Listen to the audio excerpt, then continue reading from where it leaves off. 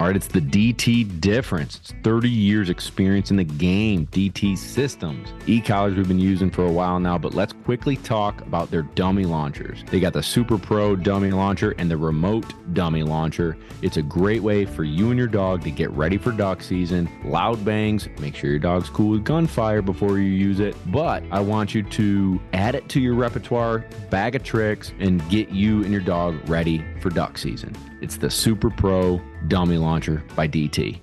Gunner Kennels, baby. Hashtag man's best kennel. Well, it's also now hashtag man's best food crate. It's freaking raccoon proof. You can't get into this thing. Your dog can't bust into the lid and eat all the food. Trust me, I know Memphis has done it in the past. She looks like a blown up pumpkin. Boom.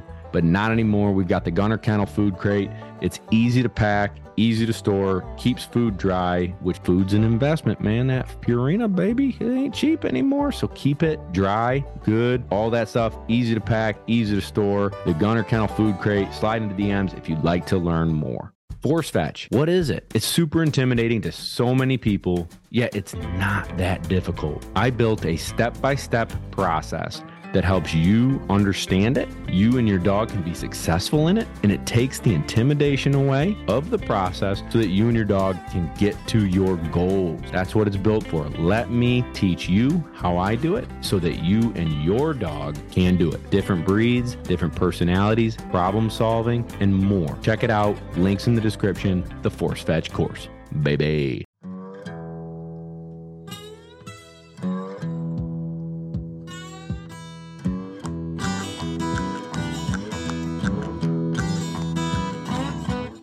Episode 18 of Lone Ducks Gun Dog Chronicles. Welcome to everybody listening. This is Bob Owens, and we've got my brother Kevin on the line, and we're going to rip through a bunch of cool things that have happened in the last few weeks, as well as your Instagram questions. So, Kevin, tell us about what you've had going on, because you just got back from a little vacation. What's up, man? Yeah. Good to chat, man. Been a little while. Got a nice little glass of whiskey here, ready to tear into it tonight. Well, you're better man than me. I got 2 natty lights. That is rough. Somebody's got to be a classy one. That's okay. That's okay. It can be you. Yeah. So I fortunate to find a few deals and made my way out to Hawaii. For a little R&R, so we've been slightly out of the office, I guess you could say, out of the Lone Duck office, the northern office at least. Bob's been hard at work down south, but had a good time, did some hiking, snorkeling, saw some really cool things that we don't necessarily get here at home, which was pretty cool. So we went hiking out on like the western side of Kauai to where the Nepali coast is, and there were tons of wild pigs. Is that where all the axis deer are? Yes. So, well, I'll get to that. So I didn't see any axis deer. I was pretty bummed. Well, I guess I could have. I saw deer out in while driving around. Saw them way out in a field. I don't know what the heck kind of deer they are. No, I'm sure that's them, dude. Well, that's pretty awesome. cool then. Yeah, I didn't even think about that. Hell yeah. But anyway, so tons of wild pig. We did some hiking, and there was wild pig sign all over the place. Just it looked like there was a rototiller on the side of the, way back in the mountains, like the backcountry. It was super cool. It was like where they shot Jurassic Park. Oh, no way. Yeah, so I guess they didn't CGI a lot of Jurassic Park. They just flew around the canyons and the tropical forests and stuff that we were hiking through. So that was pretty badass. But there were tons of wild pigs, and we got out onto this ledge, and we were just kind of sitting there having a little mid-hike break, and saw a bunch of a family of wild pigs scurrying across the mountainside. That was really cool. Not something you really get at home. But as for so on our way there, actually, we were driving up this canyon, and there was a big sign. It said Hunter Check-in Station 1 mile. So I'm like, well, maybe we got to do a little pit stop, check this out. Also something different that we don't necessarily have back home in snowy central New York. So I asked one of my buddies who's driving. I'm like, listen, we're going to have to pull over. I'm going to have to check this out. And so I jumped out, and some guy had a real sweet, brand new Tacoma that was kind of like pulled over, and there was a huge Yeti cooler in the back.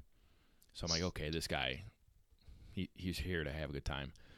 So I walk into the Hunter check-in station, and there's an old Hawaiian man sitting there.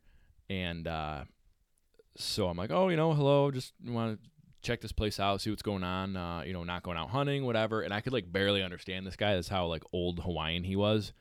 It was awesome. What is it? All right, I don't know what a Hawaiian sounds like. What do they sound like? Like you could do like an Irish accent. Can you do a Hawaiian accent? No, I don't know how I could. Yeah, I don't know. Like Polynesian. All right, cool. All right, go on with your story. My bad. Which is cool. Actually, like a lot of people out there had tattoos like The Rock. It was great. Nice. Yeah, it was badass. But so I'm talking to him, just kind of making small talk because I guess there were signs for chukar everywhere. Okay. Tons of different animals they have out in Hawaii are all like introduced non-native, which I also didn't know. It's kind of like New Zealand. Right. Yep. Which is just crazy. So they had chukar everywhere. I think I heard some chukar like whistling. You know how they kind of like call to each other? Yeah. So I heard that while we like were bouncing around. Didn't see any. I don't know, but I don't know. I mean, I know what a chukar sounds like. So that was kind of cool. Cool. When I talked to the guy, I asked him if he was going chukar hunting.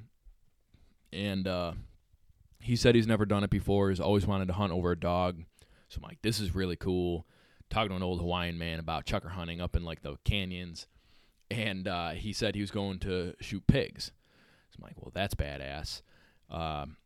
And so long story short, I guess he said he, hunts them with a rifle. There is an archery season, but he just loves like slogging through the brush for monster feral pigs. And I just thought that was manly as hell.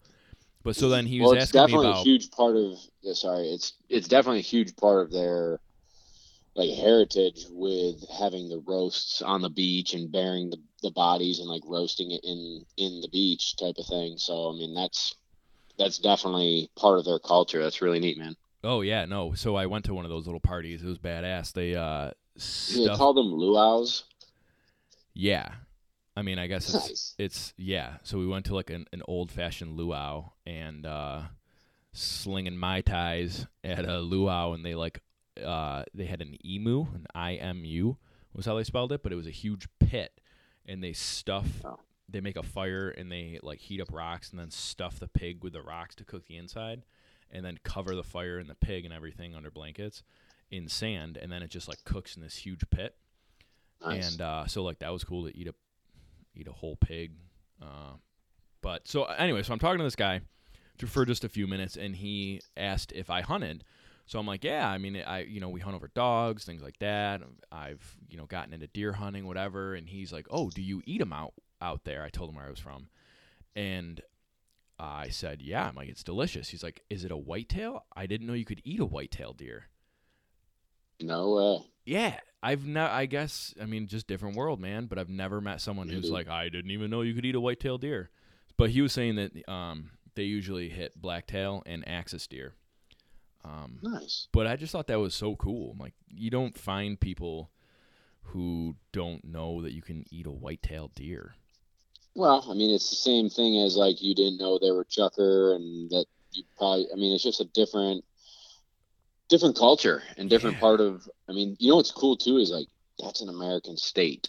That's what's crazy. Yeah, it's a completely really different cool. world. But like my phone worked. I didn't have to like. Yeah. I don't know. It was nuts. And then the other thing that I thought was really cool, like worth kind of mentioning, is I guess they had like 100 years ago, or they don't really know exactly what happened, but they have feral chickens everywhere. I've never seen more chickens in my life. It's like around here we have, squirrels out the ass, and we have rabbits and everything. But if you combined the number of squirrels and the number of rabbits that you see, that's how many feral chickens there were. They were everywhere. Parking lots. Hunt chickens and have chicken dinners? No. So this bothered me like the entire time we were there. There are protected species out there. What? Yeah. There were chickens I mean, they were all over the parking lots. They were cutting across the road in front of us. It was unbelievable. They were everywhere. And unless you've been there, I don't, maybe wouldn't even believe me, but they were everywhere, and you can't touch them. You can't harass them. None of which I did, allegedly. And you can't harass the chicken. It was unbelievable. So I'm thinking, I'm like, how can you? Who thought it would be a good idea to have all of these animals, and like food is so expensive out there? You can't eat them. That's what I'm saying. And so I was like Googling it, like, why can't you eat a chicken in Kauai? And I think it's garbage, but apparently like they don't taste good. But talk about free range, organic, whatever, chicken, wild chicken. I mean, you can marinate anything, and for the price of the food out there, and there's chickens everywhere. It just blew my mind. Cool. And like you don't see feral chickens, so that was really cool. Well, I'm glad you had a good vacation, dude. I'm glad you got away and got to recharge the batteries and experience a different culture. Let's well, I guess I'll give you I'll be a lot quicker than you were, but you ramble. So our last 2 weeks, we've had a really fun time with the puppies. We did all the puppy go home time. Like all the owners from the South came and picked them up, and all the owners in the North I met up in Virginia. So I drove from Charleston to just south of Richmond, and Massachusetts, Connecticut, and Maryland owners came and picked up their pups. Dude, it was an extremely fulfilling feeling seeing the smiles on these people's faces when they got to meet the puppy that they've been waiting 8 weeks for. And it's not just like waiting 8 weeks for your puppy. It's, at least some of them are just like me, where this wasn't a fly-by-night decision. Some of these people have been researching breeders and researching pedigrees and finding the right puppy for 6 months or a year, and they finally bite the bullet and decide to buy one, and it's from me. And it's the unspoken bond, bro. It's the culmination of all that hard work and excitement leading up to it. Then they pull the trigger and put a deposit on it, and then you got 8 weeks of just sitting, waiting, wishing, what is it going to look like? What's it going to be like? And just seeing their faces light up when it's like this, pick it up out of the group and hand it to them, and just watching them melt and watching that puppy lick them and chase them around the yard. And it was really special. So I'm really proud of it. And we've had phenomenal feedback from the puppy owners, That's pups. Good. I mean, I can't believe it. Sleeping through the night. What? Yeah. I mean, just crate training really intelligently. All the puppies were retrieving when they went home and like playing with pigeons and bringing birds back and stuff. So I feel like pat myself on the back there for like good socialization for sure. And just trying hard, right? Like doing the right things by the puppies and the owners. But then you're seeing they're sending me videos of these puppies retrieving for them, and just you can hear the happiness in their voice. And then the other cool part was a few of the families have little kids. Oh, really? And sent me the videos of the kids seeing the puppies as a surprise. And it's just, dude, it made it all the hard work and everything that goes into raising puppies right worth it. So that's pretty cool. And the other great part is some of them are going to come back and train with me. So how many are doing that now? Well, a couple of them say they're going to do it when they're 6 months old. So I don't want to pigeonhole anybody into 100% agreeing that in 4 months they're going to send their pup away. But there's one yellow male that's staying with me. And what's his name? His name is Culper, like a culprit, Culper. All right. So he's the other yellow boy, and he's a little monster, dude. Like Brew's a good puppy, and he's retrieving and swimming, and they're kicking butt. But this little Culper is a maniac. He's steamrolling live pigeons, and just, hitting them like a ton of bricks, like you see dogs running through a cornfield and stomping on a goose and like rolling with a live goose. That's the puppy. This little dude, he's got it. So he's really fun. And then there's going to be another one. He went home to Connecticut, but will come back in May when I get home into New York.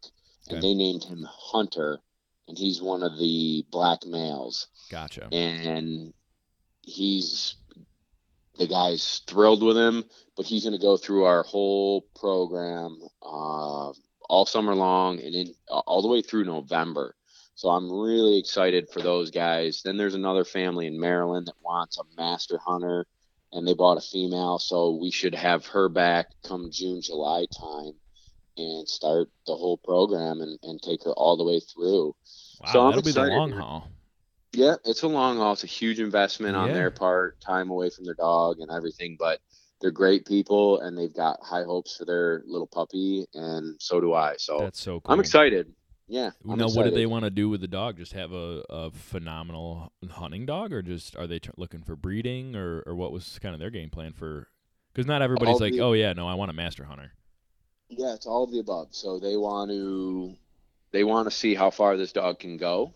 They want to play the game, and they want to breed sometime in the future. So they're trying to do it right by picking a great puppy, Right. and then they want to do it right by having it trained, and they're doing it. Not that if you do it on your own that you're not doing it right. I don't mean it like that, but they don't know enough to get it to that level. So they're like, hey, we trust you. We want you to do it. So they're excited for that, and I mean, she's a sweetheart. She was a really nice little female, so I'm excited for them, and I'm excited to have her back come summertime. And then there's a few other people that said they want to do it, and hopefully they do, because I mean, I've said it probably 10 times already. I'm excited for what these puppies will become. Yeah. Great family members, great hunting dogs, and be able to play the game at a very high level if the people and myself like take them to that level. So, on the puppy note, they're great. Cruz is back in training daily. Nice. She's definitely rusty, but I mean, she's been training every day for the last 2 weeks, and I mean, she's doing great. So we're going to run another master test mid-April. So I'm hoping she passes, gets her master title, and then we'll work towards qualifying for Master National for next October in South Carolina.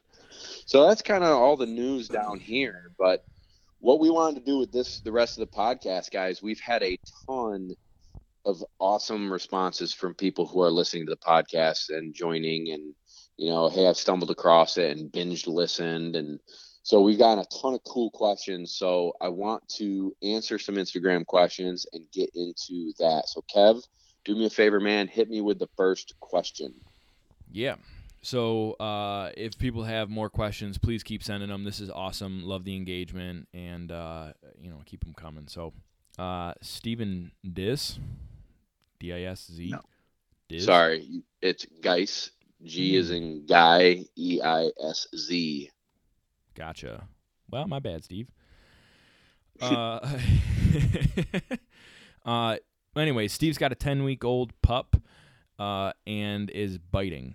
And so he's looking for a little bit of advice, like how do you correct a puppy when they're that young with such a pain in the butt sort of problem that we don't want to get to be an issue when they're much bigger? Yeah, no, that's a great question, and I thought it was pretty timely because we've got 8.5-week-old puppies who are doing the same thing. There's plenty of different ways out there, and I'm sure people can YouTube some happy-go-lucky, all positive reinforcement. Like I had a friend one time, this dog was like 2 years old, and that sucker bit down on me, and I mean, it drew tears, type of nipped me, and it was just playing. It was all playful. And she's like, yeah, he still does that. And I'm like, well, okay, that sucks, right? And she's like, yeah, but so she had someone, this is probably 5 years ago, and she had somebody like help her, and the lady that helped her basically gave the advice of like, if you pull your hand away really fast and yell ow, it'll stop. Yeah. And I'm thinking, are you shitting me? Like, okay. Because the dog has empathy and it's going to be like, oh, I hurt her feelings. Oh, I hurt her. Yeah. No. Now, I can maybe think about it from a dog's point of view where you kind of maybe startle the dog from that loud ow and jerk your hand away. And I might get it that it's like, ooh, what was that? Yeah. But it's not teaching it black and white. This is right. This is wrong. So, And if anything, like pulling your hand away real quick is it going to could make make it it want to, 100%. snap more. Yeah, you're right, Kev. So it could make it think you're playing, where it becomes a game now to chase your hand. So here's how I do it. And this is not right, wrong, or indifferent. This is just how I do it. So I've got a little puppy collar on my pups. I'm gonna grab, and I'm right-handed. So puppy's nipping me. I grab the puppy with my left hand by the collar. So now it can't get away. I got him. And I also tell people at this age, go to the dollar store, buy half a dozen puppy leashes. They're $1. So go spend $6. If they chew them up, throw them away. If you lose one, you're not sweating it. But let that puppy drag that leash around and get used to dragging around. So now if it does something like nip you or nip your kids or is chewing the carpet or chewing your, table leg chair and chairs and, stuff like that, you've got a 4-foot little leash that you can grab, pop that lead or reel them in and tell them no. Now, when that little puppy's, like I was saying, I got my left hand on the collar. So if I've got the 4-foot leash, I can grab the leash, reel them in, grab them by the collar, and I've got my left hand on the collar, right hand on that muzzle. Right. And I'm holding them. And I call it riding the bronco, riding the bull. And that puppy's going to squirm and wriggle and pull away and maybe squeal and fight to get let go. And you're very gentle, but you're just holding on tight and waiting. And you're saying no bite, no bite, no bite. And your right hand is just around that muzzle. And that puppy at some point could take 5 seconds, 20 seconds, or a minute. Who knows? Ride the wave and hang on. And when that puppy takes a deep breath and relaxes, you start to relax. And you slightly relax your right hand. You still got him by the left, by the collar. You relax that right hand. And as you're relaxing, that puppy's going to make a life decision. He's either going to decide to be a good puppy and stop nipping, or make a bad decision and be an alligator and bite your hand again. If he bites your hand again, you're right. If he bites your hand again, you've got him still by the collar, so you can just reach around, grab him again by the muzzle, and hang on tight and tell him no bite, hang on and ride the wave again.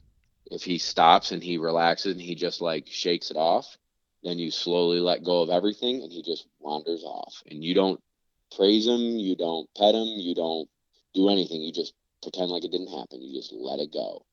And you do that 50 times, 10 times, one time, the pup's going to realize comfortable, uncomfortable. I get pet and love and everything. If I'm not biting, I'm getting held by the muzzle. The other thing, too, that's kind of how a mother dog would do it. They'll grab them by the muzzle and nip them and stuff. We're not nipping. We're just relaxing the puppy down, calming them down, bringing them back down to the uncrazy mode, and just teaching them right and wrong. This is okay. This is not. And you're going to get a correction if it's not.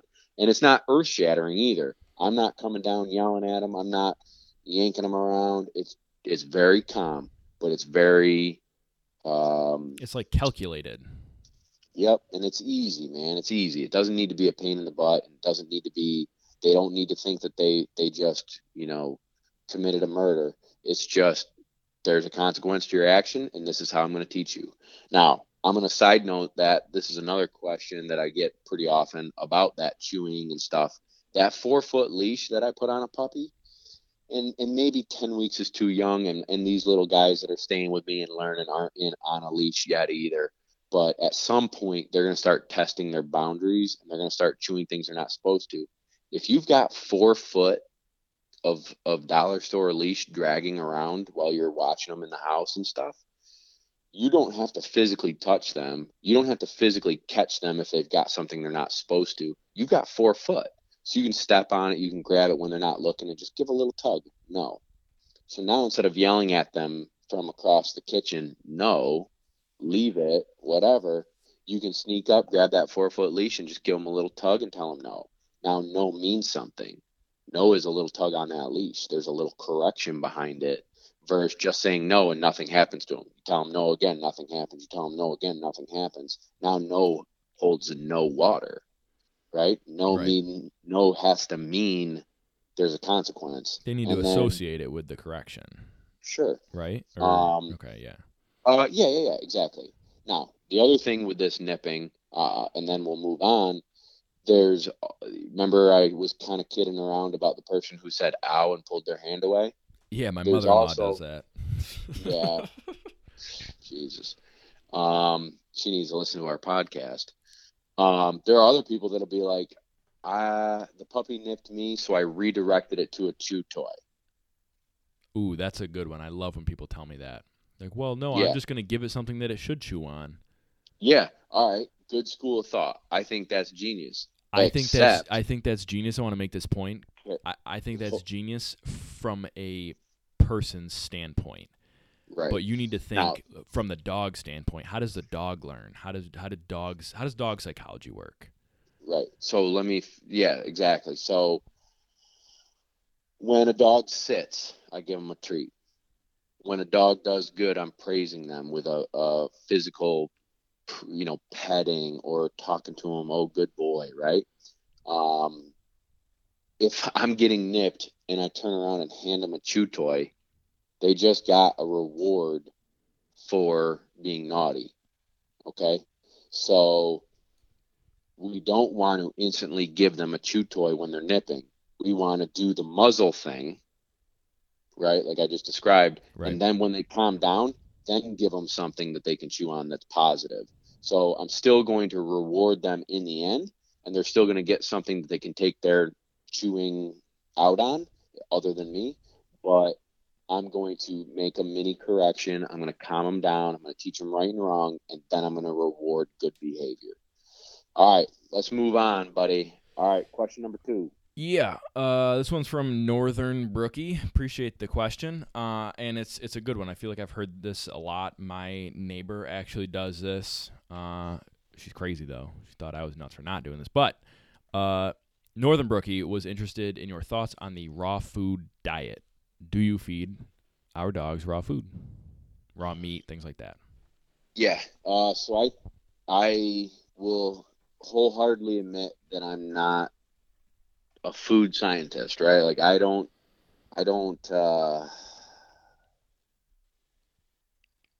have enough personal research behind this to give an educated answer. What I do have is my opinion and my experiences that I've had with raw food. Okay. So it's limited compared to maybe other people, and maybe other people have dialed it in more, and Yep. right. But here's what I've learned. I've learned that companies like Eukanuba, companies like ProPlan have spent millions upon millions of dollars on scientists who work on canine and feline nutrition. They may not do everything right, and there may be other avenues that are positive, but they spend a ton of money on doing it the best they can. Raw food diet is relatively new craze.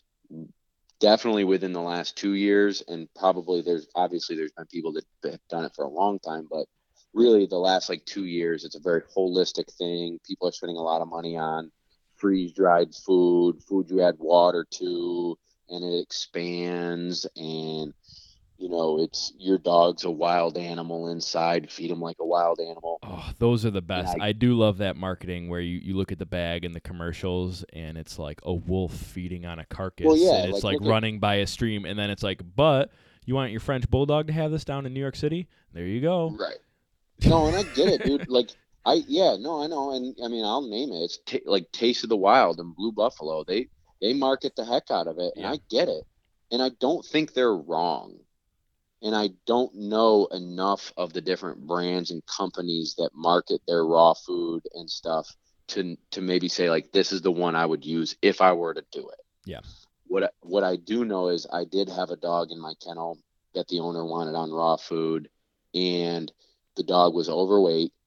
The dog's coat looked like crap, and and we had to like portion it out and weigh it and do supplements in it and this, that, and the other thing. And the dog looked like shit.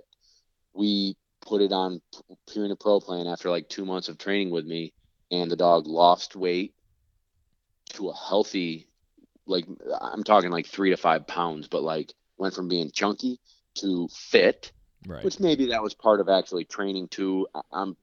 But its weight was controllable, right? Like where the raw food, it was like the weight fluctuated and it just was ballooning. The coat came back looking much, much better, and we're good to go now. Like good stools, good coat, good body weight, maintainable body weight, Yeah. and dog's happy and healthy. So here's what I think.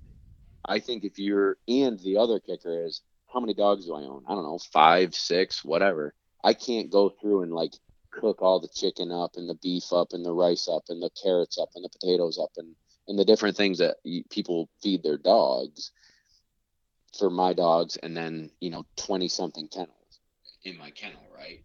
So I'm going to feed the best I can with the best knowledge I've got, which is right now Purina Pro Plan Sport, and it's got good fat content, good protein content. My dog's stools are good. They're not pooping up a storm. They're not having soft stools. They're good and healthy. Everybody maintains a good weight. I do add supplements of fish oil. So I do that, but I think there's also research out there that I'm doing that the amount of fish oil a dog needs to ingest in a day to actually benefit its coat is like astronomical. So right now, Cruz blew her coat because of the puppies. So hormonally, she's off and her coat is kind of dingy. So I've been doing a different type of fish oil that is supposed to help that. So we're playing around a little bit with learning that stuff, but a Eukanuba, a Purina Pro Plan Sport, I mean, even like Taste of the Wild is not a bad food. It's a good food. I don't I don't know. I don't get lost in the marketing of it. Yeah. Some dogs might be on Purina and have loose stools and dingy coats. Then they go to a Eukanuba and they thrive. Every dog balances a little differently. Maybe one food is a little richer than others, so the stool is loose. So I think you kind of have to find what's right for you and your dog and try that. To get back to the question of what are my thoughts on raw food, I think do your own research. There's a ton out there, but these companies who are doing raw food aren't $1 million companies with the best scientists who went to the best colleges for veterinary science and nutrition. They're raw food diet companies. So that's my 2 cents, dude. All right, next question. Jackson 5 knock. This was a good question. When you're out hunting or you go to a new training ground, do you do a little inspection and walk the water's edge to make sure that there's nothing dangerous for your dog? It's a really good question. Basically, what he's asking is, do we worry about impaling our dog? So like, let's say you got a dog with a big water entry and they launch off the bank of the water and into off the bank of the land and into the water. And all of a sudden there's a root or a cut off tree branch or barbed wire or whatever the dog can find. Yes, the answer is yes. I inspect where I want my dogs to enter due to where I want to set up my marks, where do I want to run my blinds, and I take a look. Same with hunting. Where I'm putting my Momarsh stand and where I'm going to set my blind, I definitely kick around and look around. With that being said, man, we don't live in a bubble and we can't worry about everything. So I do my due diligence, I kick around, I take a look, and then we let it rip. These dogs are just, they're athletes. It's like a football player. Hey, do you stop playing football because you tore your ACL or you broke a limb or something happened to you. No, you get fixed and you play. Like, I've had dogs get caught on barbed wire, pheasant hunting, and they're running through fields and get caught on barbed wire. I've had sticks in the eye. I've had everything that you can kind of think of besides a broken limb, knock on wood. Yeah, seriously. Yeah, no joke. It happened to him, and it's part of the game. I mean, it's like telling a football player, you might get a concussion, you might not. No, you're pretty much going to get a concussion. I will you say play this football though. long enough. Yeah, I will say this though. Like when we go out hunting, you take precaution and look through things, but Sure. like also if you're unsure, your dog can wear a vest, and that can help mitigate some of those risks. Yeah, but you're not going to wear a vest when you're out training every day. So, No, that's I a good think point. that's where his question came from, because we ran a setup in a kind of a wood duck hole looking swamp area. And Oh, do it you was know this guy running then? water. I mean, I got his question and I told him we'd answer it on the podcast. So, Oh, gotcha. Okay. that's where the question came from, because it did. There were sticks everywhere and stumps everywhere, and he asked, like, do you worry about it, and what do you do to prevent it? And so I guess, again, to go back is like, you do the best you can. I take a look, and then at the end of the day, I, as a trainer and dog owner, do the best I can for the dog. But they're an athlete, and they're doing what they love. If a stick in the eye happens, we've got to deal with it. That's also something to kind of go back on. We keep a little mini first aid kit in my truck, and then same in our hunting blind bag. So there's something if a cut happens, or they do get seeds in their eye. Like, I've got things I can use to get that stuff taken care of, and then maybe go see a vet. So those are my thoughts. Yeah, All so right, what else you got? on that note, you have a great YouTube video. If you check out Lone Duck Outfitters on YouTube, you have a phenomenal YouTube video with Ira McCauley going through some advice on things to keep in your blind bag Nice. Yeah, to good help call. with some of those things. So definitely check that out. It's helpful. After checking that out, I definitely updated my little blind bag kit for the dog. So check it out. Nice. But Cool. so on that kind of like, I don't know, Getting dogs in water. getting dogs in water, we had a great question on the puppy video of the puppies in their first little water trip, who did great, and it was adorable. If you haven't seen that, check that out on Instagram. But at Ricky OD sent us a question that I thought was really good, so appreciate the question and for following. He said, our 10-week-old lab just had her second booster shot, and I'm still hesitant to let her swim. What are your reservations, if any, on letting them in the pond/lake at a young age? The ice just finished melting here in Massachusetts, so I assume bacteria levels are at their lowest. Can you help them out and give them a little bit of advice on getting the pup in water? Yeah. So I think I saw that question too. So the thing that threw me for a loop, and I definitely want to hammer on, is he's got a very young puppy, 10 weeks old, and never been in water. B, he's from the north, like we are, and the ice just melted. Those are two things that I'm really conscious of. So the first experience of swimming, I want to be a positive one, and I don't want the puppy to worry about water temperature.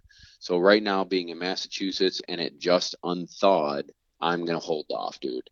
You got to wait till the temperature of the air and the water warms up, so that puppy is comfortable when it's wading in the water. Down here in South Carolina, it's been warm, but the water's still a little chilly. So like the other day when I took the puppies for their first time in the water, I didn't care what they did. I just rolled up my pant legs and waded in, and they followed me, and then I got them out quickly.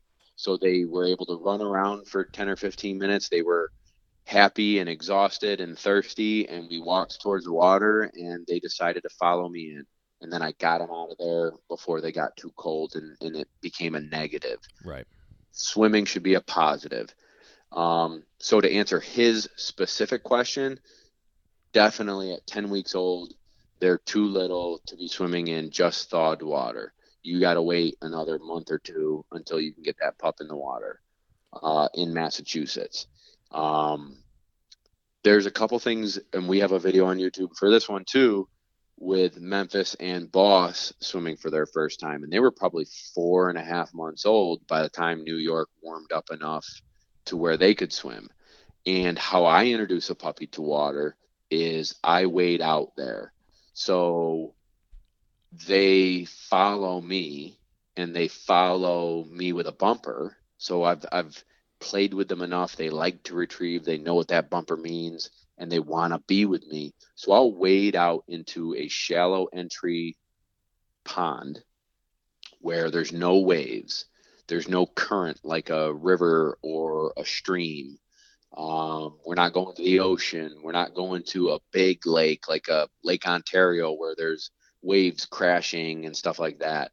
We're going to a nice shallow entry where I can wade up to my knees, and that puppy's going to follow me in, and I'm going to get them excited and pitch the bumper out into the water 5 feet, not far. And they're already swimming. Then they see the bumper and they go and get it and bring it back. And it is so easy if you've built a little bit of retrieve drive and you've built a bond with that puppy that wants to be with you. If the puppy is still nervous, take your time. There's no rush to this. So there's things you definitely don't want to do. And I've already stated, don't take them to an ocean. Don't take them to a lake where there's rolling waves. Don't take them to a river and a stream. But there's things like letting them fall into a pool or fall off a dock, or pick the puppy up and carry it into the water and then set them down. First thing that puppy's going to do is haul ass back to shore. That's just what they're going to do. So now you've created nervous, set down in the water, haul butt back to land. What I want to do is guide them out using positive reinforcement, high-pitched voice, excitement, retrieving, bumpers, the bond they share with me where they just want to be with me. They follow me out into that water, and it's a huge positive experience. There's no negatives whatsoever. So that's how I do it. So to answer his question, definitely don't do it until that water in Massachusetts warms up. Anybody in the South, still wait for a nice warm day. Make sure that pond's a little bit warmer than normal, and make sure it's nice shallow entry where they can follow you in. Next question, brother. Well, I wanted to follow up on that because I want to ahead. make sure that we fully answer their question, which was asking also about like the bacteria in the water and your booster shots and stuff like that. Is there a point in time where you're okay with the dog going into new places, meeting people, meeting other dogs, that sort of thing, including like jumping into a pond? Yeah. Good point. So, I mean, these puppies I have are 8.5 weeks old. They just got their second round of shots right now. There are things I'm very conscious of, like they're not allowed around the big dogs yet and stuff like that. But the ponds that they've swam in, at least, there's no algae. There might be a little duckweed or pollen from the trees blooming on the water, but there's no algae. There's no standing water, stagnant, gross, nasty water. It's clean, it's fresh, it's good. Salt water is not good for a dog to drink. It can give them diarrhea, so not really number one on my list for having a young puppy get in there and swim. And then, to his point, like, yeah, there's no algae growing in barely thawed water. You don't have to worry about that. But there's definitely ponds in the north and south, I guess. I don't know the reach of it, but blue-green algae is something you want to be aware of and conscious of. That'll kill a dog. So blue-green algae, and that is like a neon-colored scum that rides on top of the water, and I would never put my dog in that. Nasty, real stank, gross, stagnant water. I wouldn't have my pup in that either. As an adult, I may not worry as much, but they still can catch things from that. But at that point as an adult dog, they've got a little bit more of a immune system and immunity built up, and their guts are a little bit more developed. So I don't know. Hope that answered that question. Yeah. So thanks for clarifying that. That was pretty helpful. So a couple other like cool things we got rolling in Lone Duck land. If you haven't heard, we did a podcast with our good buddy Ronnie Bame from the Hunting Dog Podcast, and we put together a couple articles on how to introduce your dog to gunfire and advice for the off season. If you are interested in checking those out, you can go to thehuntingdogpodcast.com.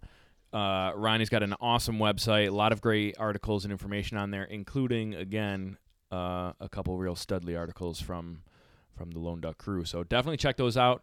And also our episode with Ronnie, episode, where'd you go? 16, just a few ago. So that was really cool. Thought I'd toss that out there. Real excited about it. Nice. Very good, man. Well, hey, we answered a ton of questions here tonight. I enjoyed catching up with you. Yeah. We've got more podcasts to come in the upcoming weeks. We've got some cool guests and more Q&As. So keep the questions rolling on Instagram. Hit us up with direct message. Hit us up in the comment section of our posts.